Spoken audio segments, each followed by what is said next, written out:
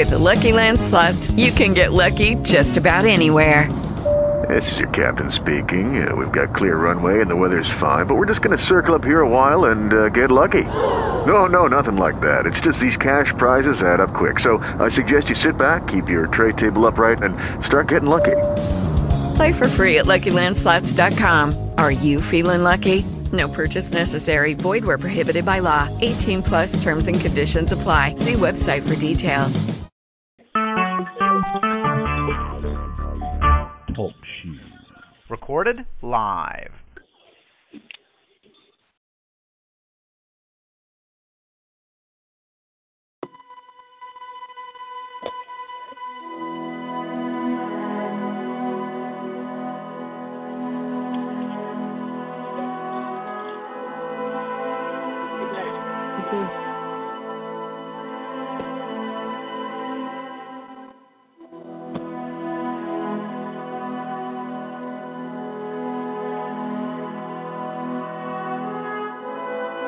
Oh, I love that.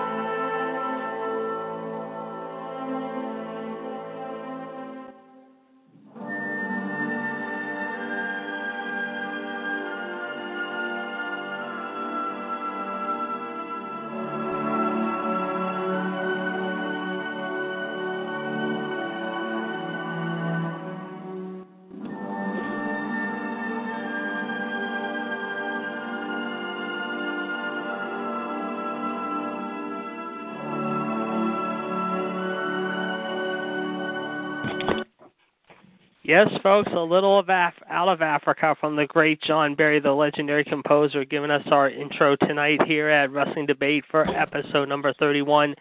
Welcome to the Wednesday night debate show. However, I'm your host, the Iceman, Jared DiGirolamo, 1-724-444-7044, caller ID 1399255#, and you can join us right now. Usually we have 3 people at the debate table, but because of circumstances out of our control and because of some personal minor issues, however, we're going a little different here tonight on the show. And with me, however, is my Raw Radio compadre, if you will, giving us our moment tonight, however, here at the debate table, which should be a great one. However, let us bring him in now from Front Royal, Virginia, the human suplex machine, if you will, John Gross. John, how you doing tonight? I'm great. As am I, and of course we got a lot to debate on tonight, so we're going to talk about it right now, ladies and gentlemen, in more ways than one. Tonight we're going to bring up, since the Survivor Series is coming up this Sunday live, ladies and gentlemen, on the WWE Network, live from the Air Canada Centre in Toronto, Ontario, Canada, we decided to take a look at the great moments, the not-so-great moments, and, well, let's just say the most unusual moments in the past 30-some years of the Survivor Series, and I can name 10 good reasons why the Survivor Series has been one of the top 4 pay-per-views year in and year out. We're going to give you our thoughts. However, we'd love to hear from you all here tonight, here on the debate show. So let's get started, shall we?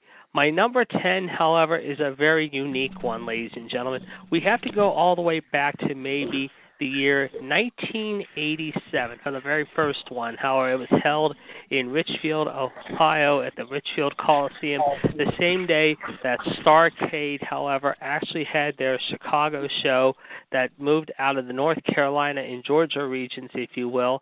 And as a result, Survivor Series that very night, however, had a very unique, interesting show pitting Hulk Hogan and his team against a unique team of Andre the Giant and his team.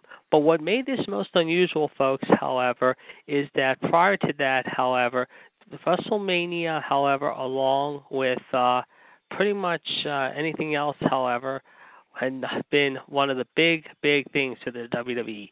That being said, the Survivor Series became the second big thing for the WWE by hosting their first ever Royal Rumble here, the Survivor Series here on this night, however, competing with the Crockett organization, who earlier in the day, however, actually had their show, which was then known as Starrcade in Chicago. I mean, you talk about 2 world champions competing on the same show. We had Hulk Hogan in Richfield, Ohio for the WWF at the time. We had Ric Flair in the WCW, then known as the National Wrestling Alliance, competing in Chicago at Starrcade. So talk about a conflict of interest, if you will, let's just say. John, your thoughts about number 10 here. Oh, I've watched that countless of times on the WWE Network. Yes. And do you think, however, back then, however, that we did not know we would see a war between the two federations? I mean, considering the fact, however, that shortly after this, Starrcade bumped their show to December rather than November, considering they actually started out doing shows in November back in the 70s and 80s down there in the Carolinas? Not really, but we would see it unfold in the 90s. Yes. We would definitely see it during the 90s in primetime television, let's just say, however. And, of course, that was a very unique time in itself. Of course, WWF, of course, would start a Monday night show that we would know as Monday Night Raw. WCW, of course, would go on to host their own Monday night show known as Monday Nitro, of course, at the time, as we mentioned. Starrcade, of course, had been hosted back in the early 80s, however, in the Carolinas, most notably Greensboro, North Carolina, and for a short time in Atlanta, Georgia as well, at the legendary Omni, if you will. But back then in the 70s and into the early 80s, they used to have big Thanksgiving night shows at the legendary Greensboro Coliseum, as well as Charlotte, North Carolina, and all over the South, including places like the Richmond Coliseum, among other places. So go figure. So there you go. That is my number 10 moment. My number 9 moment is another unusual one, if you will, however, and we go back to 1990, ladies and gentlemen, however, and let's just say it was the birth, however, of one of the most, weirdest gimmicks, if you will, however, in wrestling history, the gobbledygooker, if you will. Yes, folks, the gobbledygooker, better known to you all as Hector Guerrero, was in a turkey outfit, however, and let's just say, tried to impress the WWF audience that night by dressing up as a turkey, and he looked like a turkey, no pun intended. As a result, this gimmick is considered by many to be one of the worst gimmicks of all time. I just was not a fan of it. I had a chance to go back and rewatch this not that long ago, and I got to say, it just didn't put a smile on my face whatsoever. John, your thoughts about the gobbledygooker at number 9? I didn't put a smile on my face either when I saw that on the network. Yes. And thank God they only did it one time, because had they stuck with that gimmick, I don't know what we would have been in for. But this was only a one-night appearance, so there you go. Number 8, ladies and gentlemen, was another unique moment. Of course, this was an interesting moment here now as we turn into the positive outlook now, ladies and gentlemen. And we're going to take you back to the year 1990 again, this time the birth of one of John's favorites and one of my favorites, if you will, the Hall of Fame legendary Deadman, The Undertaker, making his debut. Hall of Fame legendary Undertaker. Yes. He made his debut that night, of course. It was a very, very unique moment. And, of course, Ted DiBiase brought him in to make an impact. And, boy, did he make an impact that night, ladies and gentlemen, in his first ever Survivor Series. Your thoughts about this one? Oh, man. Did he ever make an appearance in the WWE? Did he ever? I mean, when you heard that eerie music, yes, you were looking at a phenomenon. Yes, you were. And, of course, he was a pretty good wrestler back in the late 80s, too, in the WCW, managed by Paul Heyman, known as Mean Mark Callis. Of course, he was also managed for a time with Teddy Long. But once he got into WWE, however, in the early 90s, however, it looked like we were in for a bumpy ride. And, well, for the next 25-plus years, however, we saw a lot of unique moments from the Dead Man, if you will. Some good, some bad, and we'll talk more about those as we continue on here. That being said, that is what my number 8 moment is. But before we continue on, ladies and gentlemen, let's give you the number again, 1-724-444-7044, caller ID 139925. Of course, coming up at 9 o'clock, myself along with GTS, Gerard T. Smith, who's also usually one of our regulars here, but again, due to circumstances beyond our control, and the Black Widow, Miss Madness herself, Michelle Lynn Dodds, who is under the weather, we understand, and hopefully Michelle is starting to get better again. As we understand, she's been battling the flu for the past 2 weeks. However, we just want to say, Michelle, we've been missing you and Gerard at the debate table. We hope you're back with us next week before Thanksgiving, and hopefully you'll have some good stuff to bring to the table. But I want to thank John Gross for filling in for me tonight. However, as he has got some moments here, he will share with us here momentarily. So stay tuned, folks. We're just getting started. And speaking of Gerard and Michelle, this Saturday night, ladies and gentlemen, beginning at 7 p.m., Howard joined the NXT trio of GTS, MLD, and yes, the Iceman, give you their predictions. And maybe, who knows, John might even leave some messages in the chat box on Attitude Radio 138982, a special Attitude Radio at 7 o'clock, ladies and gentlemen. We'll get you set up for NXT TakeOver, which begins at 8 p.m. bell time, but at 7 o'clock we will be on with a special NXT prediction show. And then this Sunday, ladies and gentlemen, Gerard, myself, Michelle, John, and the rest of the gang will be having a very special edition of Survivor Series. Yes, folks, before 7 o'clock hits, join us at 5 o'clock on Revolution 138055#, and we will take you on the air with us. It's Mr. WCWUS Chad Hinch. I'll be getting some bets in also, along with the rest of our panelists, and talk about what should be a very exciting show coming up this Sunday evening from the Air Canada Center in Toronto, as they will be back there for the second time in as many nights, this time to cover the Survivor Series. It should be a very interesting show, and we'll talk more about that coming up later on tonight here on Revolution in just about less than an hour from now here on TalkShoe.com. Okay, with that said, folks, let's go now to lucky number 7. Yes, folks, lucky number 7. What could it be out of the Iceman's bag of tricks here, shall we say? Well, he's got a good one here, folks. And I'm going to say number 7 is a good moment here in itself, ladies and gentlemen. It is going to be Bret the Hitman Hart taking on Shawn Michaels from 1992, the first time they met in Richfield, Ohio. No, not the one that happened 5 years later, although we'll talk more about that here as we go along here in our countdown. Number 7 here was the very first meeting between Shawn Michaels and Bret Hart at Survivor Series, and that, of course, was back in November of 1992. A great moment in more ways than one, I would have to say. Just a great match altogether. Of course, Bret Hart also has our number 6 moment here as well, ladies and gentlemen, in taking on Big Daddy Cool Diesel, however, there at the Capitol Center in Landover, Maryland, not far from John's hometown, if you will. John, your thoughts about number 7 and number 6 here involving the Hitman, Bret Hart? Both of those matches proved to be one of Bret Hart's famous Survivor Series matches. They were infamous. Yeah. I had the 1995 Survivor Series on my VHS, and I watched that match over and over again, and what a courageous effort Bret put in by stopping Diesel's reign as champion. Yes, indeed. And it was a very interesting match. And Bret even talked about that. I remember some other people on the radio, not just our show, Radio Network, but other different radio networks shows in the past, from Between the Ropes to WrestleZone.com, with other people, and including the show Live Audio Wrestling up there in Canada. He said that going into that show that night against Diesel, he was not feeling very well. He was a little feverish. He was under the flu bug, if you will, and had a temperature of 102, but he still got it down, sweated it out, and somehow got the title back around his waist, if you will, by stopping the Big Daddy Cool's reign, if you will, Diesel, and taking home the WWF Championship once more. I would have to agree with that. 92, as I said, was a great match, too, with him and Shawn the first time they met. Some very historic chemistry there, and, of course, it would carry over throughout the rest of the decade, however, between these two. And at times they would not be the best of buds, but they would kind of be respecting each other, if you will. And, of course, that would all change, as we'll tell you why here coming up as we continue our countdown here tonight here on The Debate.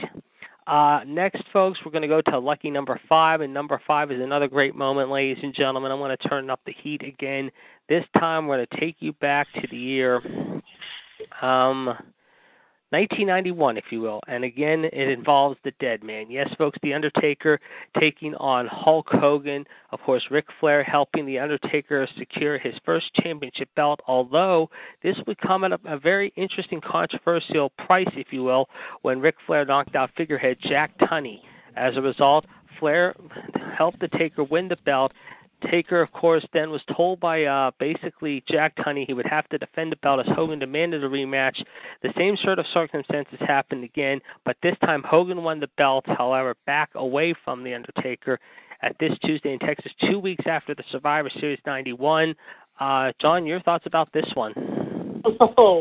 Oh man, when The Undertaker walked in at that Joe Louis Arena, you could feel feel like we were going to have a new WWE champion right then and there because Hulkamania dominated the 1980s, and as the 1990s were coming up, you could tell the WWE had really gotten tired of growing into Hulkamania, yes. but they still loved him.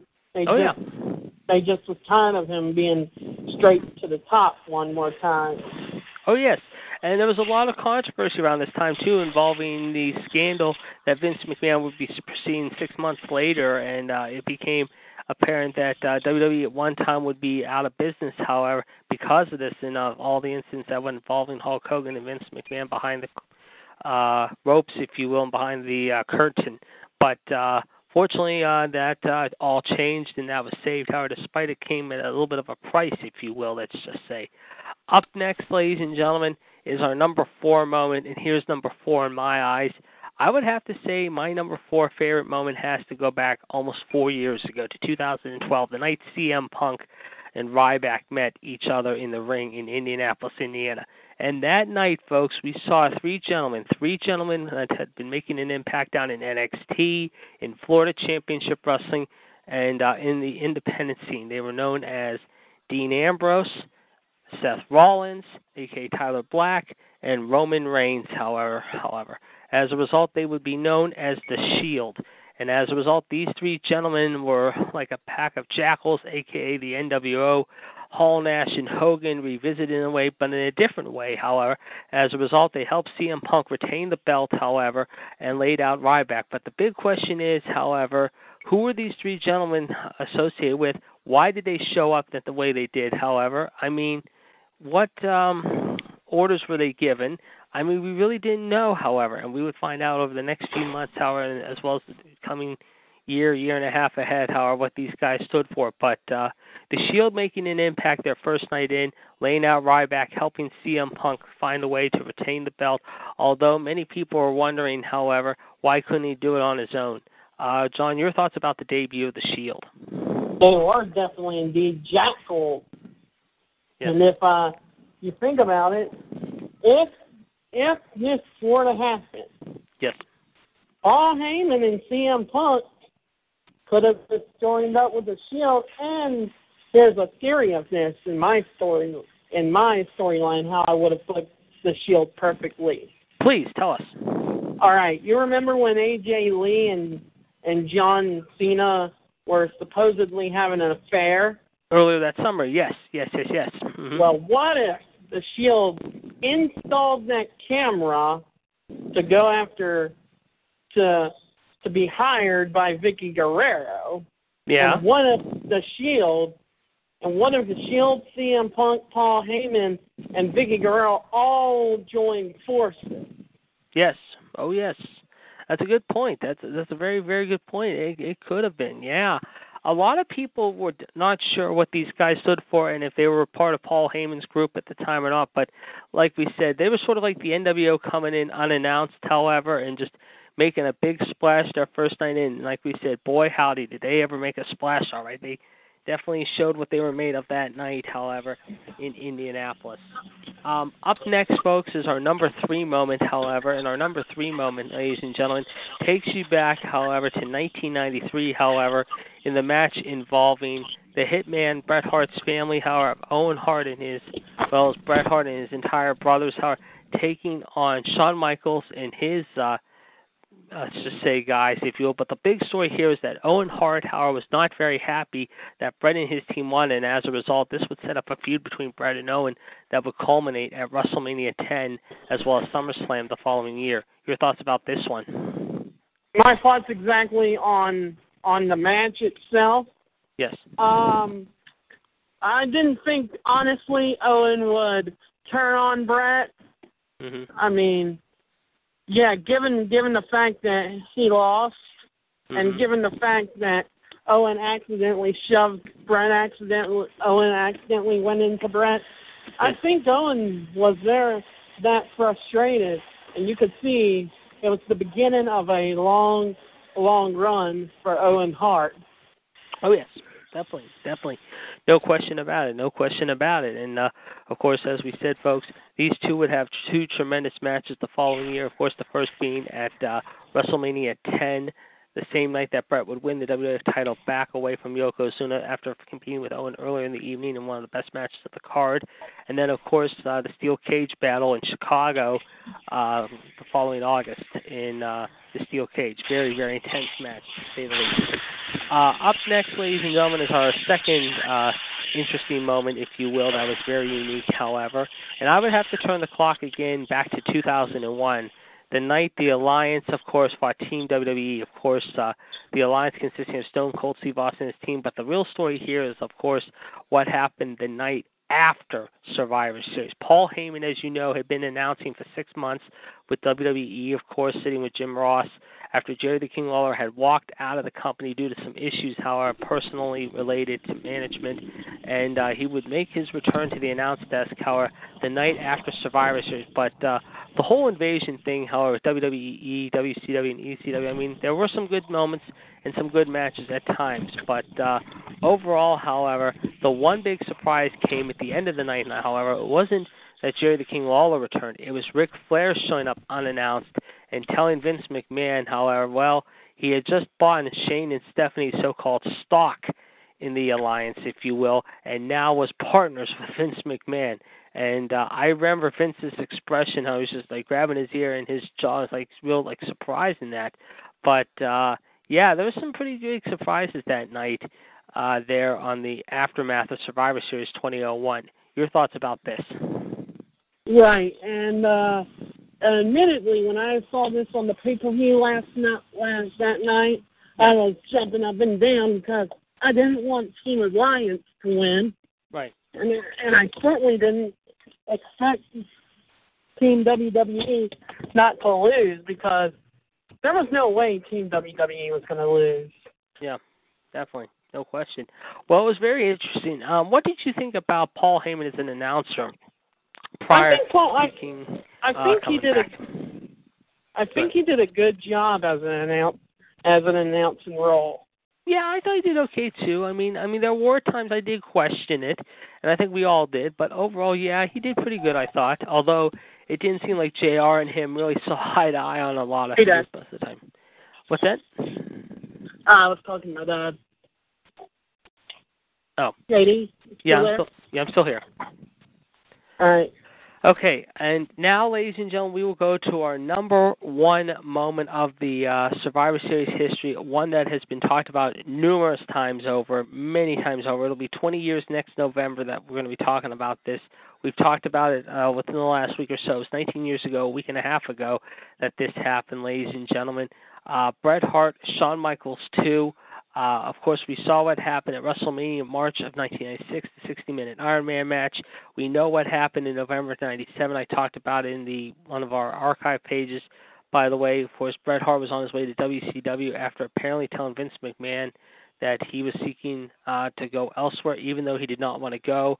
We saw what happened in the so-called main event. If you have not seen Wrestling Shadows, shame on you. You owe it to yourself to check it out. It's a very fascinating movie, and it's, well, let's just say a little intense, let's just say in parts, however. But for the most part, it's a very good movie. And, of course, they talk about how Bret decided to get out of WWF because he was tired of Vince McMahon and Shawn Michaels BSing him or lowballing him at the time. Of course, a lot has changed since then. But back then, however, Bret Hart felt that he was getting snowballed time and time again by management as well as the fans here in the States. He felt that other people throughout the rest of the world, like Canada and other places of the world, respected and admired him, and that's true.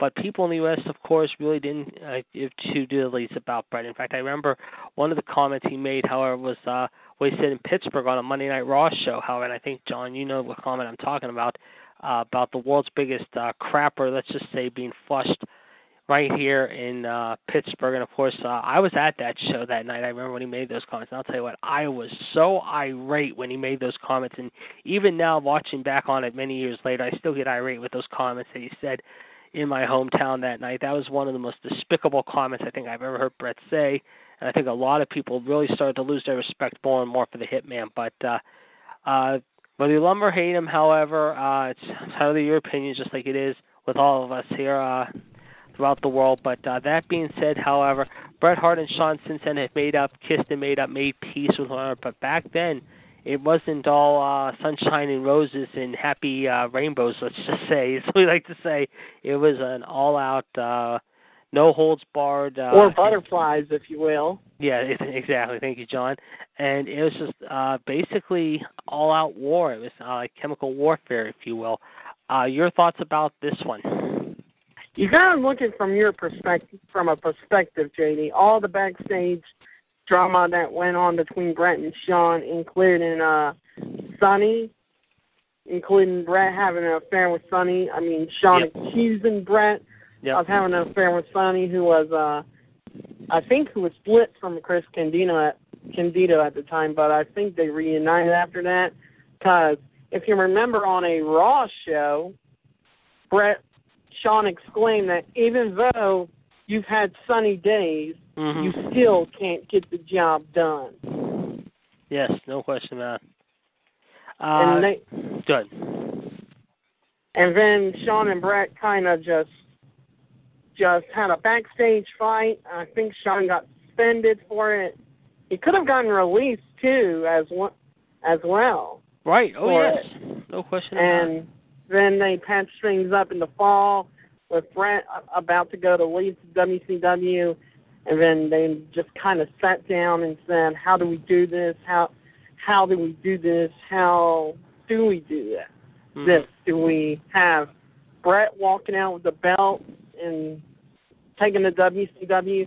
Or do we see Bret leaving the Survivor Series and then coming back on the show after Raw and saying, that's it, I'm done. I'm going to another wrestling show.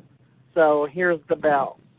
Well, the original plan, I remember hearing the story. I mean, they wanted Bret originally to drop the title, I remember, the next night after Montreal, and then Bret could go on his way, however, and from there he would be on his way to WCW. But I think what happened was Vince was worried, however, being like a reminiscent of what happened, however, back in December of '95 when Medusa, a.k.a. Alundra Blaze, or Medusa Michelli, whatever you want to call her, however, actually basically went out there and threw the women's championship belt, however, in the trash, however, and told everyone she thought of WWF at the time. And I think, like I said, however, a lot of people felt that they didn't want to see the same thing all over again, you know.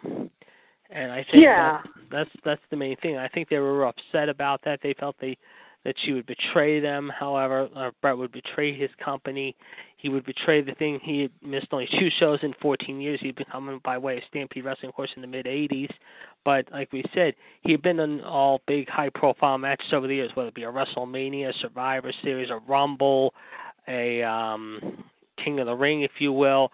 I mean, he did it all. And like I said, when he did that, however, it just, I mean, I think it kind of for a while woke up the WWE from its sleep, if you will. By that I mean they were half asleep, half awake at times because WCW was killing them in the wars with the NWO of Hall, Nash, and those guys, and Hogan. But once I think Bret jumped ship to go down to Atlanta, however, from New York, however, I think management just didn't know what to do with him. He even talked about in one of his DVDs, however, that management at times just did not know what to do with him because, I mean, when and this is before Russo and Ferrara came aboard, however, and Russo, of course, had been one of his writers in WWE at the time, too. But before that, I mean, Eric Bischoff didn't know what to make of him, how he didn't know if you could put him in the ring with guys like Ric Flair, Hulk Hogan, Kevin Nash, and Scott Hall. I mean, some of these guys who had been in New York prior, however, like Hall and Nash and X-Pac, who was on his way back to WWE at the time, were in WWE.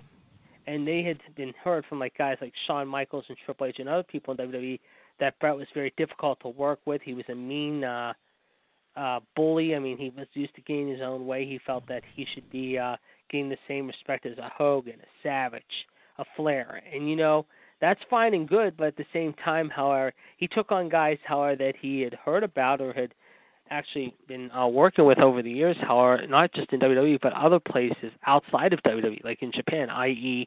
Chris Benoit, i.e. Eddie Guerrero, stuff like that, you know. It's just, I think Bret really kind of, I wouldn't say his time was happy in WCW. I mean, I think it was a mixed bag at best. I mean, the only time I think he ended up being really happy, and it was only for a short time, was when he won the title at Mayhem in '99 in Toronto in his backyard over Benoit. I mean, this was a rough year for him, if you remember. I mean, he had lost Owen earlier in the spring due to that accident. And at the time, he was contemplating his future in the business. He really was. He had been in the business almost about 15, 16 years. Owen had just passed away. He took about 3 or 4 months off to spend time with his family and his kids. He had gone through a real messy divorce at the time of his marriage and his ex-wife. And then, of course, his mom and dad apparently were not getting were getting up there in years as far as health issues go. And, of course, he had also lost his brother-in-law, the great British Bulldog, Davey Boy Smith. That had also been a big blow to him. But I think what really kind of changed everything is once Russo and Ferrara stepped in to work with WCW, and after Bischoff had been bounced out in September of '99, once they moved in from New York and had moved south, like Bret had done a few years before Howard, to start writing TV for WCW, I think Bret's career started skidding out of control. Well, actually, I wouldn't say getting out of control. It started really changing, and not for the better. It started really coming just out. It just really started getting really slower. I mean, his push started getting just not a big push anymore. It started getting very little pushes and hardly any time to speak or even do any matches. I mean, I remember the one night, case in point, and I think you'll remember this too, John, is the night after Starrcade '99. You know, he had fought Goldberg. He had been kicked in the head the night before. And then the next night, Russo, who at the time had not been yet seen on television and was not going to be seen on television at least for another couple more months, mind you, by management, however, told Bret, however, to go out there and face Goldberg again. And you remember how irate, Bret was. He went on a total meltdown shit fit, no pun intended, spiel on the back and cursing out Russo and the entire office. I mean, he was absolutely irate, and if I could find the clip, I'd play it, because I can remember exactly how he was that night, because he was absolutely irate at how Russo would do this to him. But then at the end of the night, what happens? Russo and him apparently, I guess, somehow, at least for that night, clicked, however, because apparently they would start the NWO 2000 with him, Kevin Nash, Jeff Jarrett, Scott Steiner, and the Harris Brothers. And that was agreed. And it was okay, but again, it was a short-term fix that just really never clicked. It was something. It was a desperate plea, because by that time WWE was really starting to take off into the stratosphere, because they had gotten guys like Jericho, Benoit, Guerrero, Malenko, Big Show, all those guys. And they were just going up, up, up.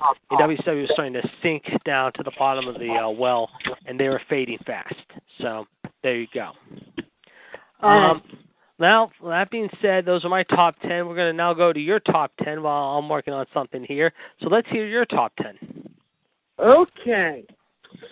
My top 10 would have to be the one in Hold on one second. I'll be right back, JD. No problem. Wow. And while John's doing that, ladies and gentlemen, however, we want to remind you, ladies and gentlemen, of course, on Friday night, you can listen to the Black Widow, Michelle Lindotz, and Gerard T. Smith, 139.927 with Women's Revolution. Every Friday night, the women talk about the greatest sport that is wrestling, whether it be UFC, MMA, TNA, ROH, WWE, or NXT. You definitely want to check that out. Coming up this Friday, and of course every Friday night is on beginning at 8 p.m. Okay, I think John is now back with us now. So John, let's go to you now with your thoughts as far as the top 10 goes. 3, 2, 1. This challenge is and while John's doing that, actually John has stepped out, and John is going to be relatively back here in a few minutes here, folks. So let us continue to remind you, ladies and gentlemen, that right now, on Facebook.com on the WCW, I'm trying to find it here, ladies and gentlemen. I can tell you right now, you can check out on the WCW Radio Network page, ladies and gentlemen. We have a big tournament going on right now as we speak, however. And right now there is a tournament going on to determine who will become the first ever WCW Universal Champion. We have 16 spots open, and all but 5. Okay, John's back. But before we do that, ladies and gentlemen, we want to remind you 11 of the 16 have signed up.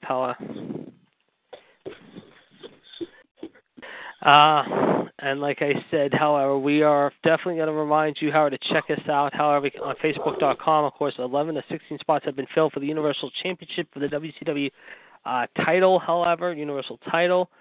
You definitely want to check that out. Right now, 11 to 16 have already signed up. John and I are 2 to 16 to sign up. We still have 5 spots left to convey, so you might want to check us out on Facebook.com. And, of course, Mr. W.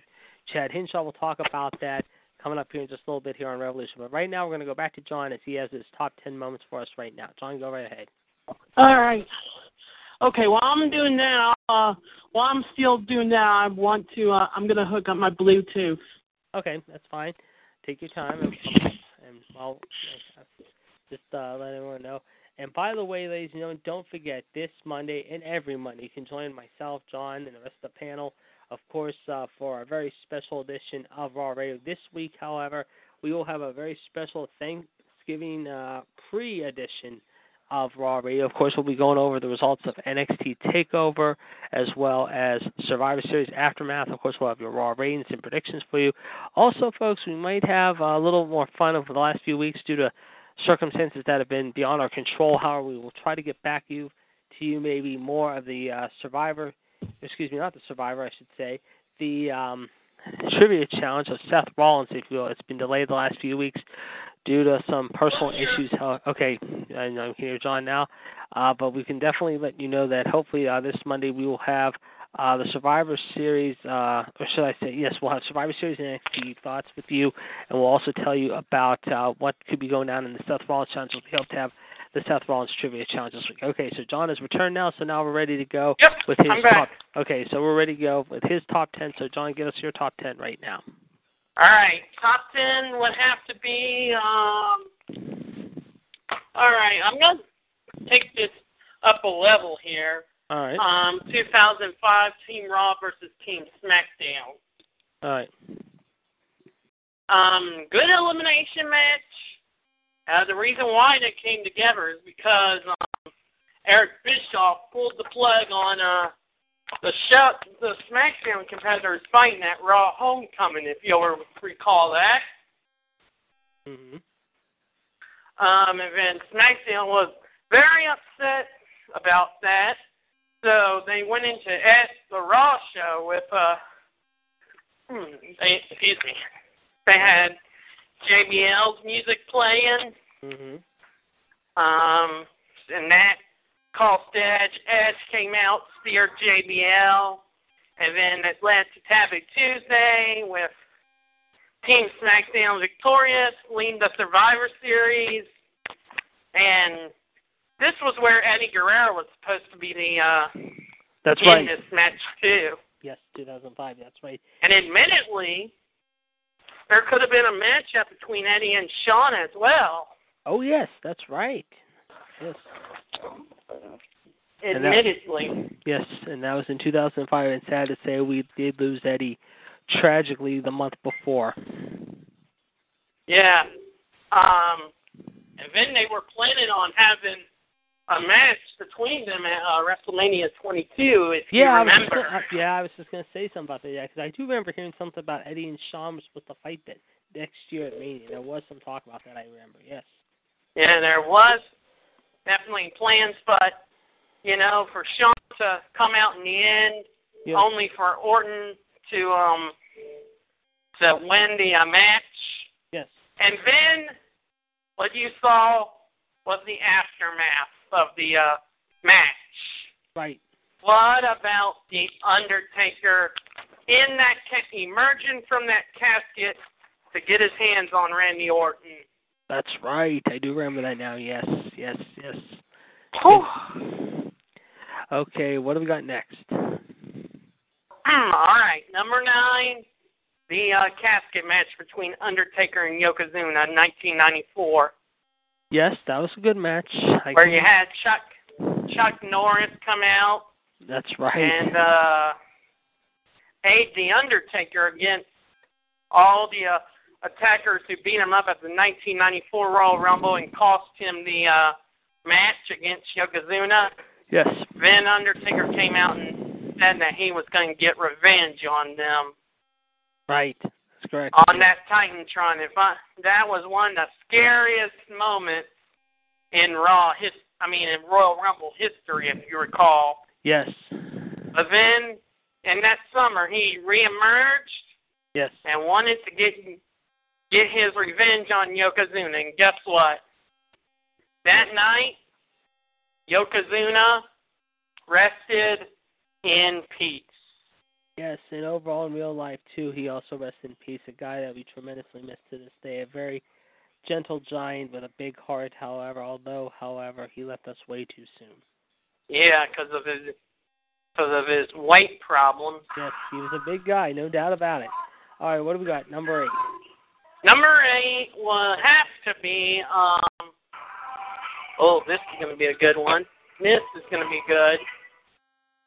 1992, one of the matches you mentioned. I'm going to go way back in time. Yes. To go with the Big Boss Man and Nails. Oh, yes, that's right. That was the jail match, wasn't it? Nightstick on a pole. Nightstick on a pole, that's right. Okay, yes, I remember that now. As if you remember, these two had a dueling rivalry with each other. Yes, that's right. And this story came about when Nails was arrested by the Big Boss Man. That's right. And then Nails is going to come back to attack the Boss Man, beat him of his nightstick, put Boss Man out of action. Boss Man came back, though, and taught Nails a lesson in hard time, if you will. Yes, he did. Yes, he did. And after that, Nails was gone. Yeah, but he also, in real life, I know, had some issues with Vince McMahon, too, because there was some talk that him and Vince really just had some butting of the heads, however, supposedly, and they really never saw eye to eye on a lot. Eye to eye. And, JD? Yeah, I'm still here. I'm listening. And before we continue on, I just want to give you a quick plug here. I know it's not related to wrestling, but your boys, John, are beating my boys tonight in hockey as the Caps are up 3-0 as TJ Oshie has 3 points so far as they are up here at the end of the first period, 3-0. It's still early yet, though, but you know what, though? The Penguins are still pretty much doing well in the Caps, though. So, I mean, it's only the first time they've met this year, but TJ Oshie, who is a very good hockey player, at least it's not Ovechkin, is definitely teaching Mr. Crosby and the Pens a lesson tonight, although the Pens have done very well as of late. And also, ladies and gentlemen, a quick side note, however, that the Coyotes right now of Arizona could be having a new deal for a stadium in East Valley, believe it or not, in Arizona. According to reports, the new 16,000-seat arena in Tempe is expected to be started in 2020. We do not know if it will be located on Tempe Town Lake. How many times can I say that? Too many times. But the overall price has not been figured in yet. I imagine it's going to be quite a bit of money. It's a very nice arena. I've already seen a picture of it right now, as they showed a picture of it online on Twitter today. So congratulations to the Arizona Cardinals, or not the Arizona Cardinals, the Arizona Coyotes, if you will, of getting a new hockey home facility. Okay, John, let's continue on. What is number 7? Number 7 would have to be another doozy from 1994. Yes. And that would have to be the Bret Hart-Bob Backlund submission match. Oh, yeah, I forgot about that. Yes, and of course, that was the return of Bob Backlund, of course, came 10 years after he last was a competitor in the WWE, of course. He won the title, of course, only to drop it about 2 weeks later to Diesel, but you can thank Bret Hart's brother Owen, and I think Bret's mom threw the talent on that night, I remember. Yeah, I remember. Yeah, she did. But, yeah, very, very unique moment you picked there because, I mean, here's the guy, Bob Backlund, who competed back in the mid to late 70s, early 80s in the old WWF, the Worldwide Wrestling Federation, a.k.a. WWF, as I said. But then, of course, they dropped the extra W and went short into WWF by late 1979, early 1980. So talk about a very unique guy, Hall of Famer Bob Backlund taking on Bret Hart, and, of course, Bob Backlund winning the title, however, after he had dropped the title, however, originally the day after Christmas 1983, thanks to his manager, Arnold Skaaland. And, of course, prior to this, I remember he confronted his old manager, Arnold Skaaland, on a recent Raw that year, I remember, and told him to apologize for what he had done many years before. And, of course, He apologized, and it looked like Backlund was ready to accept his apology, and then Backlund went psycho-esque crazy by putting him in the chicken wing and almost breaking his arm in the process, if you will. Yeah. So let's go to our next moment. All right, number 6.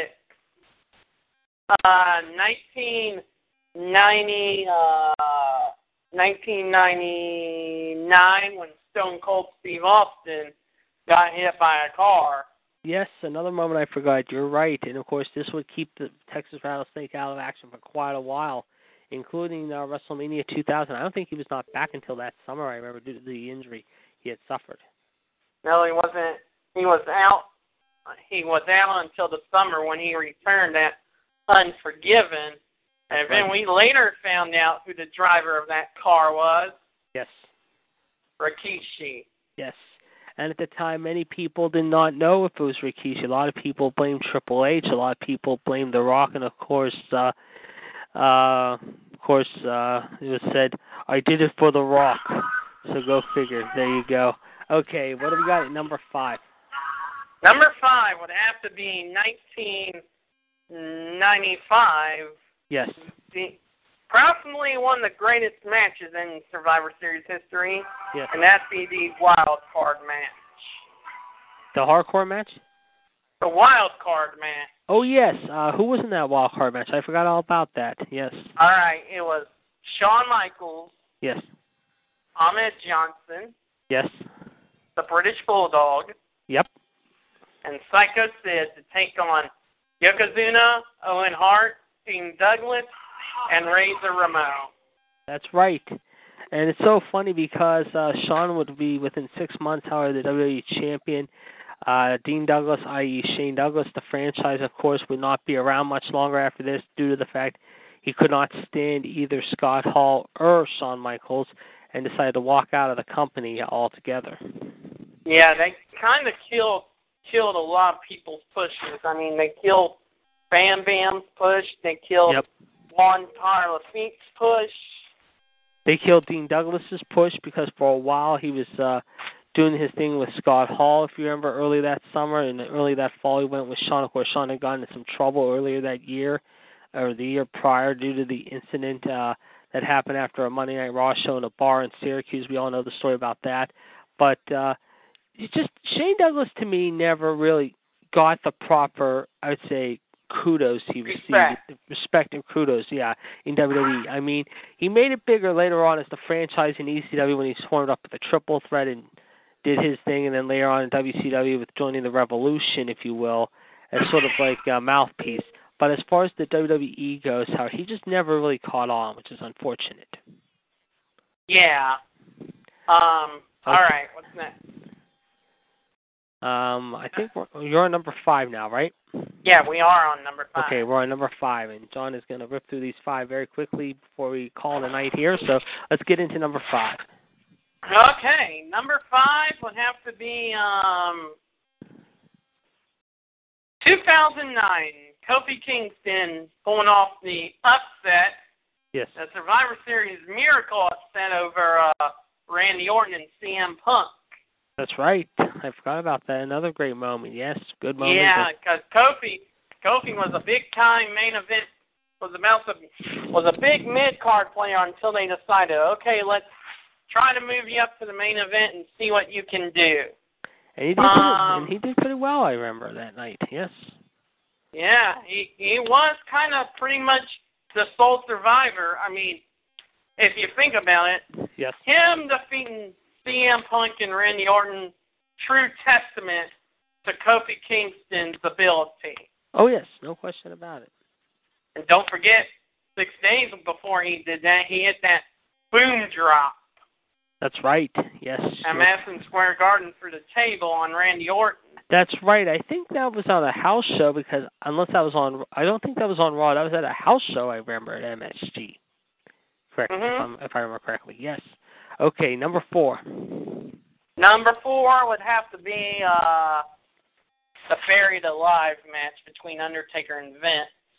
Yes, good moment there. The Undertaker just... Poor Vince. I mean, the Undertaker was just whooping his butt throughout the Dallas arena, everywhere, literally. And then when you find he was going to bury Vince alive, yes, Undertaker had to know something was going to be up. Yep. And sure enough, it did. Yep. And in the form of his own flesh and blood. Yes. Okay. Yes.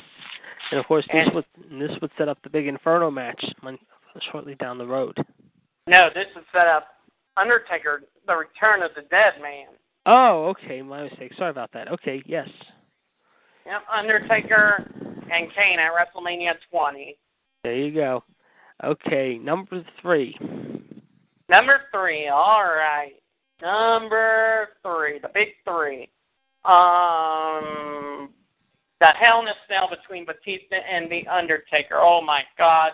That stole the show, JD. Great match. That was one of the biggest Survivor Series show stealers in WWE history. I'd have to agree. Yes, that was a very intense match. I remember that. And that, believe it or not, was the first time Hell in a Cell would be held at Survivor Series. That's right.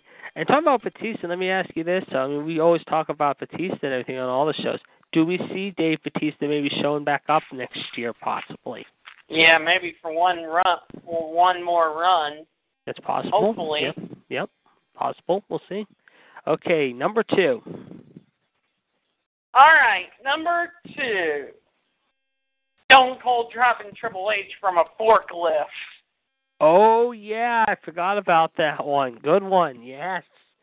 I forgot all about that. Yep, I remember that because I think Triple H said in an interview a while back how when that match occurred, I think the night Austin did it, I mean, when Austin made him land upside down of it, how he almost cracked a few ribs in the process. Yeah. And I know I would be sore after that. I know there was like probably a stuntman in the car, but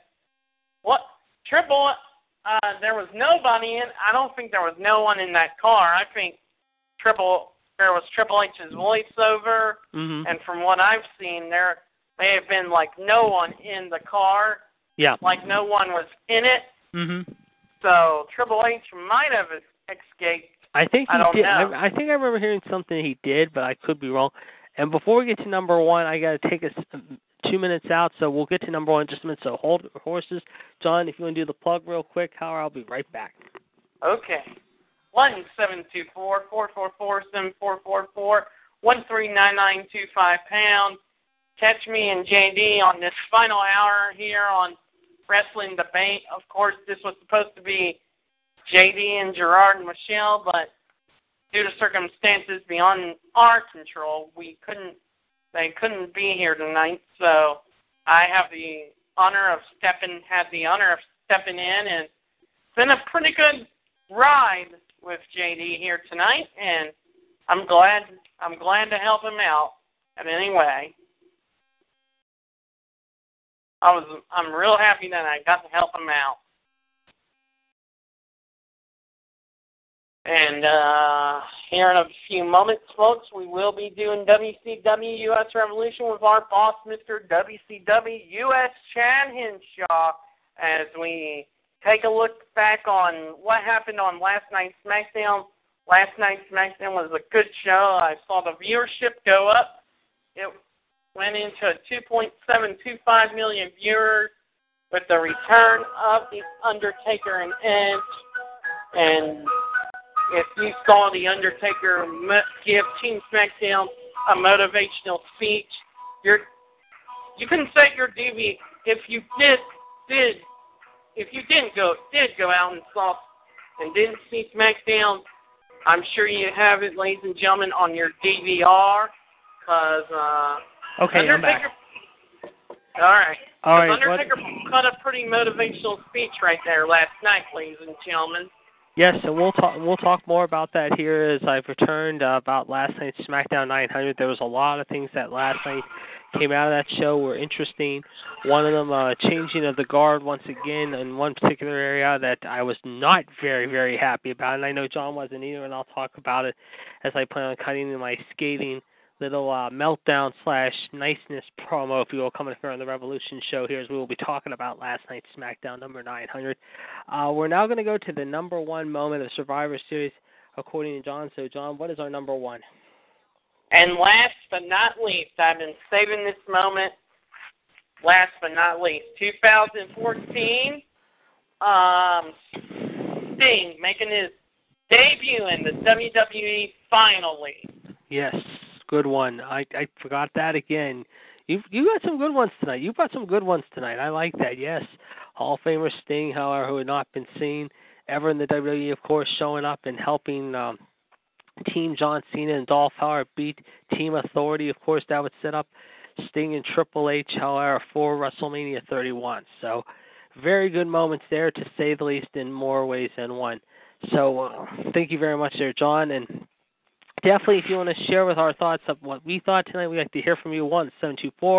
1-724-444-7044, call ID 139925#.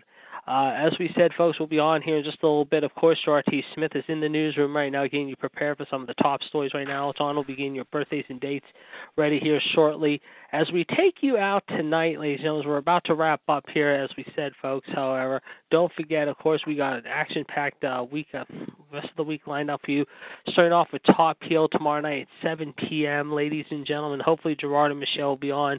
We will let you know the caller ID, or Mr. WCW Chad Hinshaw will hopefully let us know what that caller ID is. I forgot what it is right now, but hopefully tomorrow night Gerard and Michelle will be back on the air with you. If not tonight, then tomorrow night at 7 p.m. with Top Heel Inc. Friday night, of course, Michelle will try to make it on, of course, hopefully for Women's Revolution. And then, of course, we'll have a very special edition of Revolution Friday night. We'll be back on the air tomorrow. Tomorrow night's show will be Wolfpack Radio. Caller ID is 138521#. Revolution will be off tomorrow night, but we'll be returning on Friday. Also tomorrow night, possibly, check it out at 9 o'clock, that myself and possibly maybe John Gross will have our NXT and Survivor Series predictions for y'all. Maybe a better two might be made with the gang, however, as we will try to make it on Friday night. I will be, unfortunately, out of the studio, unfortunately, due to a prior obligation. So, unfortunately, I will not be making it this Friday. But I will be returning on Saturday, folks, however, for the first of our two double whammy shows. And maybe I might call in early on Sunday, too. You never know. Anyway, before we wrap it up, as we told you, folks, next Monday should be a great show. Hopefully next Wednesday for episode number 32, we will have the King and Queen joining us here at the debate table. I do want to thank the Human Suplex Machine for coming in tonight, however, giving us our top 10 moments here in Survivor Series Moments History. Before we sign off for the night, I want to see if he has anything else to add. I know I don't have anything else to add at the moment. John, you have anything else to add right now? Not really. All right, well, we'll see you in a few minutes here on Revolution. All right, man. I'll see you then. All right, I want to take care of the rest for now. And that's John Gross, ladies and gentlemen. As John has now left the airwaves for us, ladies and gentlemen. We're going to take you out for the evening, however, with a very special tune here. And how fitting this tune is appropriate, ladies and gentlemen, is entitled Next Big Thing. And why is it called The Next Big Thing? Well, guess what? It's because of the big epic showdown, the rematch coming up this Sunday at Survivor Series involving Bill Goldberg and the Beast Incarnate, Brock Edward Lesnar. Yes, folks, be sure to check it out this Sunday. But in the meantime, we're going to take you out with Brock's theme. How I know if Michelle was here, she'd like to hear it. So Michelle, Gerard, everyone else, for you Brock and Goldberg fans, this is for you. However, we'll see you in a little bit on Revolution. Thank you for listening to us tonight. Have a great night, everyone. Thank you for listening, and we'll talk to you soon. Same time, same place, however, here next week at 8 p.m. So, for John Gross, the Human Suplex Machine, this is the Iceman saying so long from ringside, and we'll talk to you again later in just a little bit, and we'll be back here at the debate table next Wednesday night. Have a good night, everyone.